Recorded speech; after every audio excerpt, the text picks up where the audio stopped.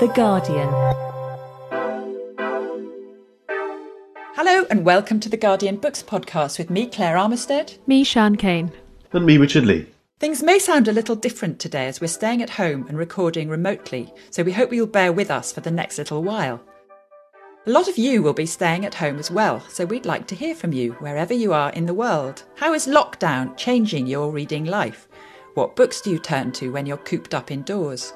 If you have any tips of your own, email us at books.podcast@theguardian.com and help us to build up a global picture. This week we talked to historian Greg Jenner about the history of celebrity and whether they're anything more than a waste of space. And later we'll be discussing great works written in isolation with rare books expert Adam Douglas. Greg Jenner has spent the last decade as historical consultant on the BBC's award-winning Horrible Histories series. His enthusiasm for the past has made him a familiar figure on radio, television and podcasts, with appearances on chat shows, documentaries and as presenters of the You're Dead to Me podcast. In 2015, he published A Million Years in a Day, which explores the origins of the rituals which make up daily life. Now he's back with Dead Famous, a joyous romp through the history of celebrity from Edmund Kean to Gertrude Stein and from Grace Darling to W.G. Grace. But is a celebrity anything more than someone who's famous for being famous? When Greg came into the studio, Richard began by asking why a celebrity historian wanted to write a history of celebrity. Oh, God, I'm not a celebrity historian. I mean, that's immediately out of the gate. I'm gonna throw down. But it said it in the newspapers. It must be true. Oh, this is the thing. I mean, it's really, really weird when people say, "Oh, you're a celebrity." It's like, no, I'm not, and I've written a book to prove it. Hopefully, I am a sort of historian with some sort of public profile. I'll accept that. Okay. But celebrity is a very specific thing. Yeah. I mean, I was going to say, because people have been famous or at least renowned or whatever throughout history. I mean, think about Socrates or Shakespeare Absolutely. or Catherine the Great. But you put the beginning of celebrity at around the beginning of the 1700s. Why? Yeah, well, there are lots of sort of complicated, fun reasons. The simple ones, really, is that I divide fame and celebrity and renown and glory into separate categories, and they're overlapping and they can coexist, and they still coexist now. So sort of my most controversial point in the book perhaps is I argue that Sir David Attenborough is not a celebrity. He is renowned. And I get a lot of people go, ooh, that's a hot take. But the truth is that we don't know anything about his private life. I don't know anything about his private life. I don't know anything about his family. I don't know anything about his views on any issue other than animals and climate change. That's all I know about him. And yet he is one of the most iconic, most revered, most respected people in the country. So famous, but not a celebrity. But not a celebrity. So go on, what is it? What is a celebrity? Well, it's fascinating, actually, because when I sat down to write this book 4 years ago, it's taken me 4 years to write it because it's so complicated and I was very naive. I thought this would be straightforward. Really wasn't. A celebrity is actually a hard thing to pin down. Lots of scholars have tried, and they've all had really good efforts at sort of trying to work it out, but none of them agree with each other. So when I sat down to write it, I had to come up with my own definition so that I could then go looking for a kind of historical birth moment, a sort of an antecedent where you can kind of go, well, that's a celebrity, or that's not a celebrity. Okay, there is the starting point. So for me, in my world, and this is the thing, it's quite nerve-wracking because you have to sort of stand up and go, right, this is what I reckon. This is it. I think celebrity has a 5-point checklist. And if you don't hit all 5, you're not a celebrity. So for me, those 5 are, you've got to have a unique personality, something about you that's identifiably you, no one else can copy. You've got to be known to strangers, lots of strangers. You are known to strangers through the work of mass media, through the kind of reproduction of your image and name and identity. Newspapers, television, podcasts, all that stuff. Yeah, essentially print culture initially, but obviously these days, we have audio culture and visual and all that kind of stuff. But in the 18th century, yes, it's engravings and prints and people writing about you and so forth. So far, David Attenborough's all there. He's got charisma for sure. Sure. He's widely known. Yeah. We know him off the telly, so he's still there. Then what? So where he falls down, poor David, is point 4. And point 4 is that there has to be a public fascination with your private life, with a celebrity's private life, in which their life is consumed as dramatic entertainment. So that the things that you do are obviously of significance, but it's who you are that also becomes a fascination. Your own life story. Your life story becomes a human soap opera. And that part of that life story disseminated again by mass media. Precisely. And there is a desire to know more about the individual, who they're hanging out with, who they're sleeping with, who are they feuding with, all those sorts of things, as well as their work. So what's different to renown? Renown is where you are known, possibly incredibly famously known for your work. But we have renowned doctors like Robert Winston, or we have renowned broadcasters. But we don't know anything about their private life, and we're not going to pay money to hear about their holiday to Marbella, and we don't want to see them in a bikini. I mean, maybe we do, I don't know. I mean, maybe David Attenborough looks fantastic in a two-piece. Now you've raised that thought. But that is a crucial thing. That point 4 really is where renown and celebrity divide. Because point 4 is that we're obsessed with the idea of people as essentially almost scripted characters. We follow their adventures as if they were soap opera characters. And the 5th point backs this up, and the 5th point is where there is a commercial economy attached to the desire to know about these people. And that commercial economy doesn't just give celebrities an income, doesn't just let them charge money for access to what they do, but actually there are other people who can make money from the celebrities. You can exploit a celebrity's name to make money for yourself. Money off the back of that personal story. Off the back of that person, exactly. Yeah. So that you end up with a subsidiary industry, which is gossip journalism, paparazzi, editors, bloggers, T-shirt makers, all sorts of people. And that's not to say that celebrity culture is a sort of horrible, venal, nasty thing. It doesn't have to be. But celebrity culture is when people become famous, they are thrust into the limelight. A fascination kicks in with their private life as well as what they might be doing professionally. And other people then go, we can make money, or we can boost our own brand by hitching our wagon to this person. And so that's why it's the 1700s, because before that Precisely. there wasn't a mass media that could let this get going. Absolutely. And there are other historians who've had a look at this, and some of them have made interesting arguments going earlier than me. There are a couple of classicists who've said, celebrity existed in Roman Greece. And you go, well, maybe. I mean, there are certainly really iconic, famous people of the time.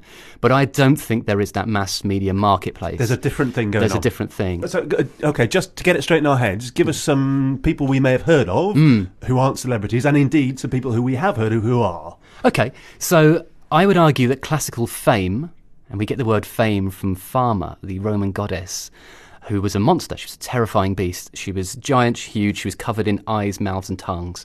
And she sort of stalked the landscape and pursued people. And she is described by Virgil, the poet. And she would basically, supposedly, she's not real, but she would supposedly hunt people down like Cicero, Julius Caesar. Obviously, we have Greek people like Herostratus. Herostratus wanted to be famous, didn't have any skills or talent, so he decided to burn down a very famous temple, one of the 7 wonders of the world. So his desire for fame is now known as Herostratus syndrome. It's where people who unfortunately aren't very well will kill a celebrity in order to become famous themselves.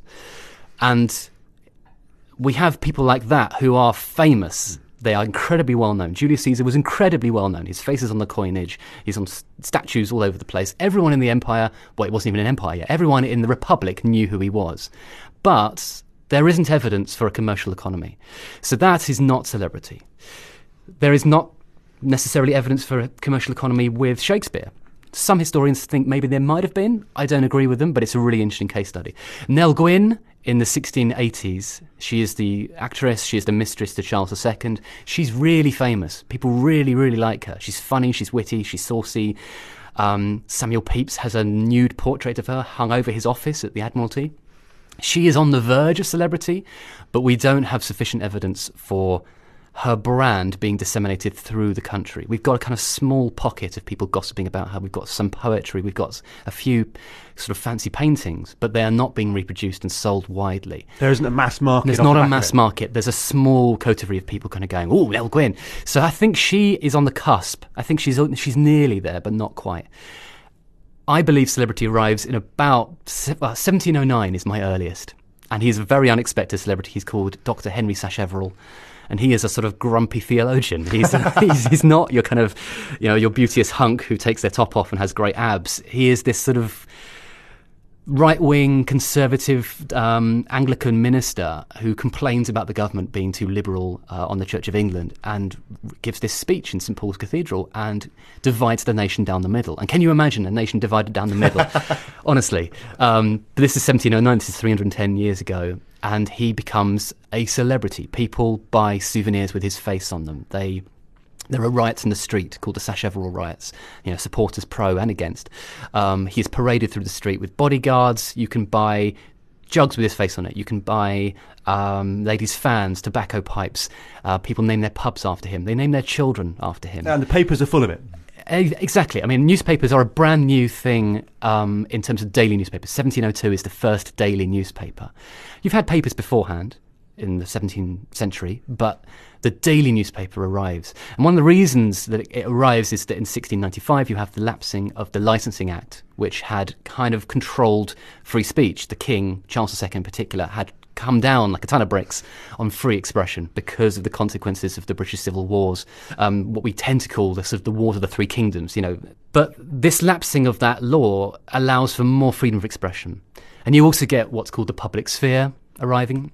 Jürgen Habermas, the German philosopher, argued that in the early 1700s, the public becomes aware of its own nature as a public. They become aware that they are part of a wider society and they want to join in, chatting about it, gossiping, talking. Now, Habermas was rather high-minded, and he thought people wanted to know about trade and finance and war and high politics. The thing is, you then go and read the kind of early newspapers, the sort of the sheets, the printed culture, the songs, the ballads, the poetry. You look at the engravings. People are interested more in who's duelling with who, who's sleeping with who's fallen out with their lover, which duke has been spotted with, some courtesan. What they want is a mug with this guy's face on it. Yeah, they want to own the imagery too. People want to own an engraving of David Garrick, who's this great superstar of the theatre in the 1740s and 50s. They want to own the possession of an image of someone and hang it up on their wall and gaze upon it.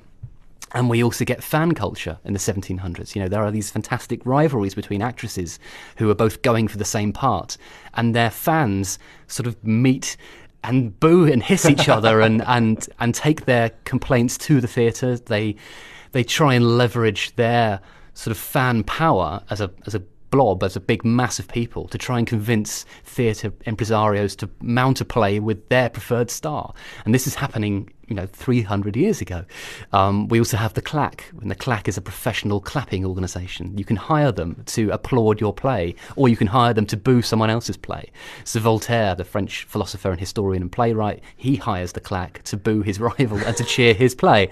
So there are professional fans as well. You can pay them to come along and give you the kind of fake generational sort of sense of that the public is on your side. And everywhere people are selling papers off the back of this. They're selling fans, literal fans, and mugs and engravings and all this. And and this is all off the back of this. I mean, this marketisation, this fact that we've been sold stuff. Does this part of the thing that leads to the inevitable backlash? Well, it can do. Yeah, I mean, backlashes are really interesting ideas. What are backlashes for? Why do we have backlashes? We have some really great examples of backlashes that are really quite early on. I mean, perhaps the most iconic one I can think of is Master Betty, who you probably haven't heard of, but he was a huge star in 1804.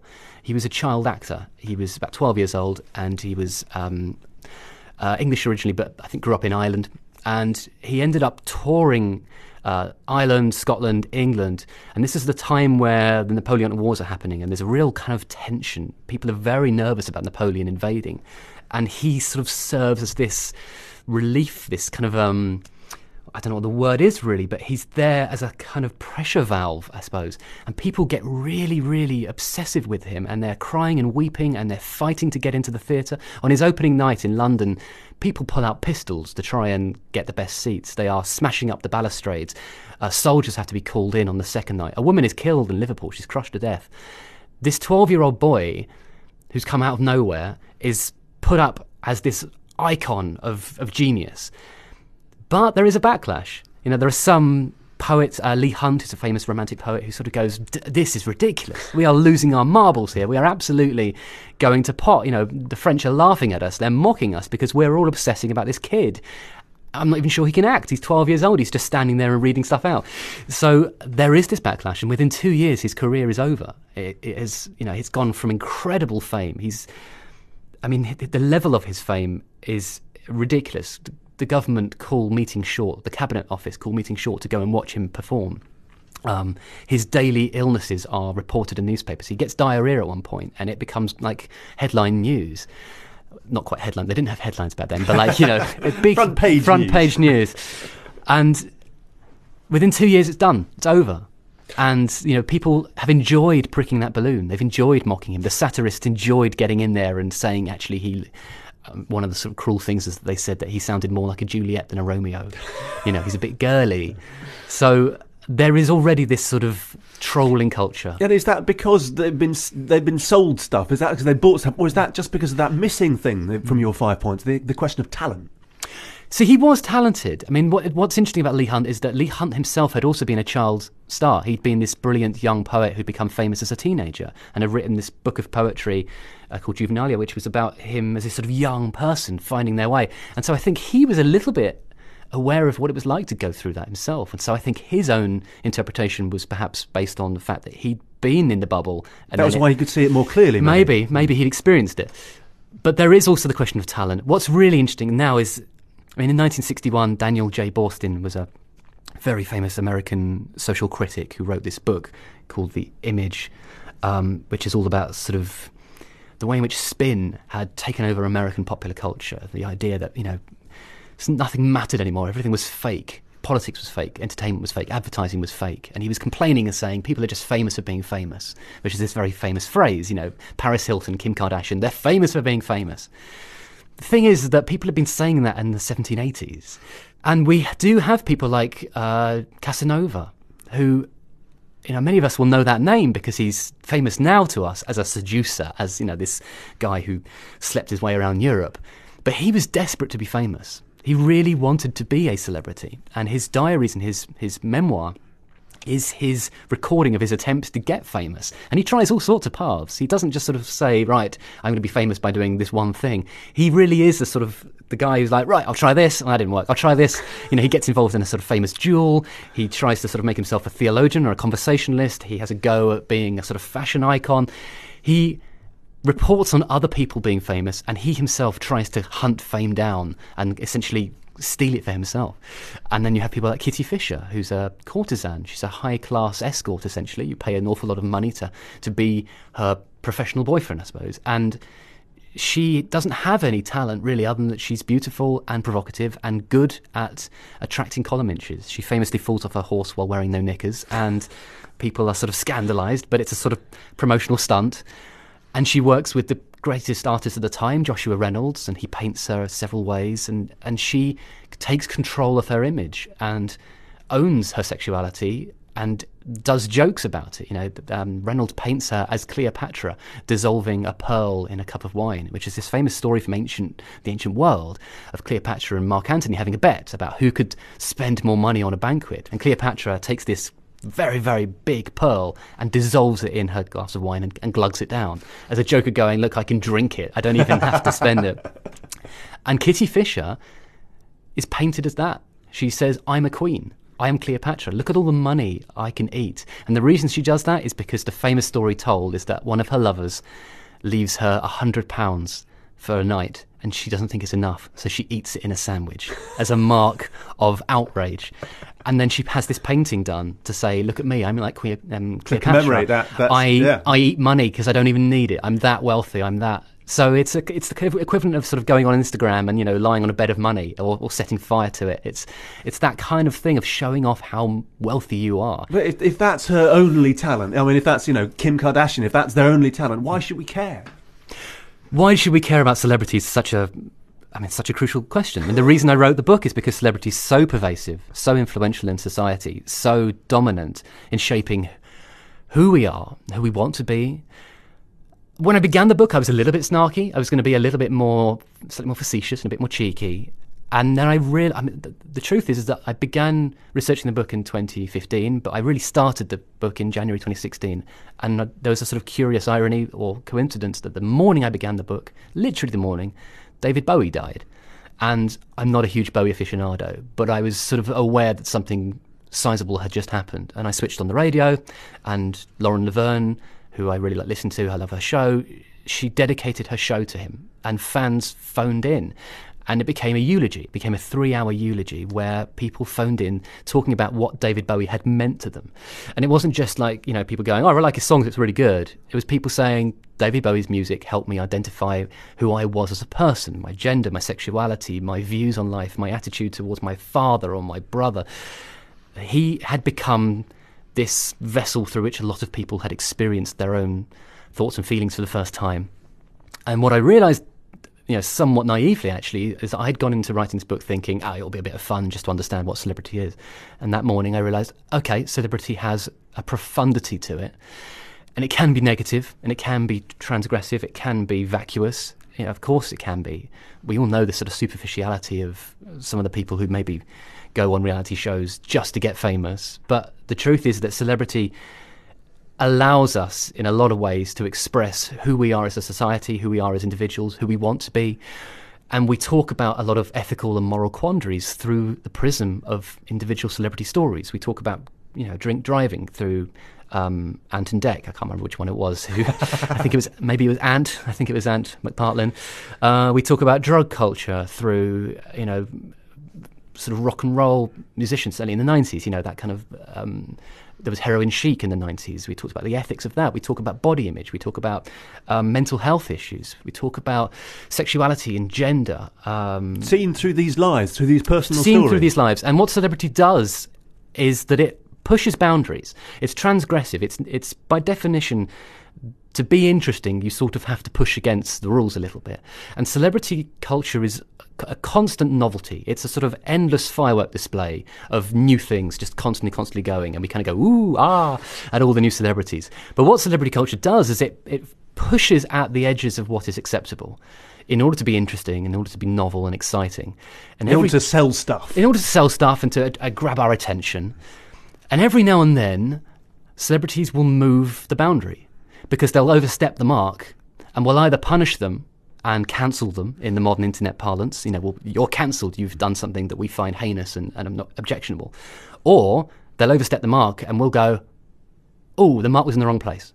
Actually, we're okay with this. We're fine with this. Let's move the mark. So you say that celebrities are something that binds us together in some sense. Yeah, it does. And it can divide us too. Henry Sacheverell in 1709 divided the nation. You were either with him or against him.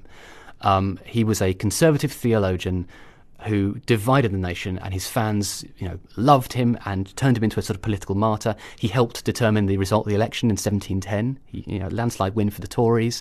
So, the idea of Hugh Grant telling people to vote Labour, everyone was like, oh, modern celebrity. It's like, no, it's the very beginnings. The very beginnings of celebrity, politics has already been sucked into it. And with this increase of technology, with social media and so on, have we reached a new phase where there's such a thing as celebrity politician? Oh, well, that's a great question. That's a really great question, because celebrity politician, arguably, you might say Sacheverell was in that part. Certainly in the French Revolution, just before, we had Mirabeau, who is this celebrity politician. He's sort of held up as the hero of the people, who's sort of getting in there to try and negotiate with Marie Antoinette and Louis XVI. You get people like Cobbett, you get reformers. We now live in an age, I think, where, I guess, renown, as I talked about it earlier, which, is that kind of famousness without the investment in the personal life. I think that is being tested in new, interesting ways. And being up close next to Boris Johnson when he was, it was a history book festival, and he was about to go and talk about Churchill, and I saw him look quite smart, quite dapper. He was talking to his advisors. He was, I think, Mayor of London at the time or whatever. And then someone said, oh, you're on in 2 minutes. And I just watched him in the corner ruffle his hair, loosen his tie, sort of dishevel himself, and he became Boris Johnson. And it was really interesting to see that up close. So he can put the character on. He put the character on, yeah. And I'm sure he's Boris Johnson all the time in most ways. He's still going to be the same person, but he performed to that audience in a kind of cartoonish way. He put on his uniform, which is the sort of the buffoonish posh boy. You talk about hyperventilating when we meet celebrities, embarrassing ourselves in the canned foods aisles. Are you talking from personal experience? I have not hyperventilated in the canned foods aisle. I've certainly bumped into celebrities in unusual situations and been really thrown by it, because celebrity is so context specific. We expect to see celebrities in glamorous places, and so when you bump into them in Tesco, or I've walked past lots of famous people in film studios where I've been making a TV show or whatever, and you just sort of go, oh yeah, you're famous, but you look kind of ordinary. Like I once embarrassed myself. I think I said "Hey Jude" to Jude Law, and he just scowled at me. It's like, I'm so sorry, I didn't mean to do it. It's not a Beatles pun. I was just saying hello, but that's how it came out. It came out like I was trying to be clever. Listen, it's fascinating stuff. Thank you very much indeed. That was Greg Jenner. Dead Famous is published by Weidenfeld and Nicholson in the UK and in the US. After the break, we'll be hearing what some of you have been reading during the outbreak, and talking to Adam Douglas about how some of the great philosophical and literary works of all times have been created in the most difficult of circumstances. Welcome back to the Guardian Books podcast. As people all over the world are forced into unseasonal hibernation in their homes, reading is one way to feel connected to the outside world. We love hearing about the books you're turning to at this time, so many thanks to everyone who has been in touch so far. Susan from Canada says, "The book I have most enjoyed since getting back from travelling is The Golem and the Jinni by Helena Wecker.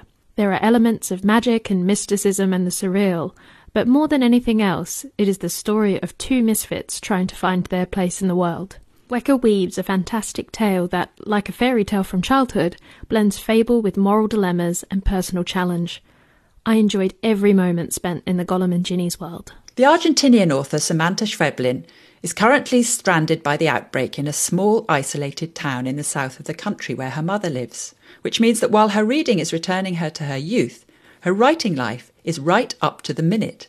So it's something really interesting happened there, because I'm reading again, I don't know, for example, Gabriel Garcia Marquez, or I am reading again Adolfo Bioy Casares, books that I loved, but I have never came back to them until now. So it's a very nostalgic situation. I am writing a screenplay with someone else by Skype each morning, 3 or 4 hours per day. I'm writing a new screenplay with Claudia Sosa, who is a filmmaker from Peru. So I'm very happy with this screenplay, and I'm in love with the work, and it's so healthy to stay 3 or 4 hours out of this coronavirus world. I can't imagine myself surviving in another way. Writing via Skype, now that is creative. And if instead of reading you're contemplating writing your own masterpiece, you'd be in good company. History is littered with authors who've written great works of literature in the most difficult of circumstances. On the line with us now is Adam Douglas from Rare Books dealer Peter Harrington. Adam, thank you very much for joining us. You have a particularly interesting perspective on this. Well, I just think that because we see books that go back a long way, we've seen a repeated theme of books written in periods of pandemic and isolation that have lasted down the centuries. I'd say that the starting point, as far as I know, anyway, is the Decameron of Boccaccio, which was completed in 1353 after an outbreak of the Black Death in Italy.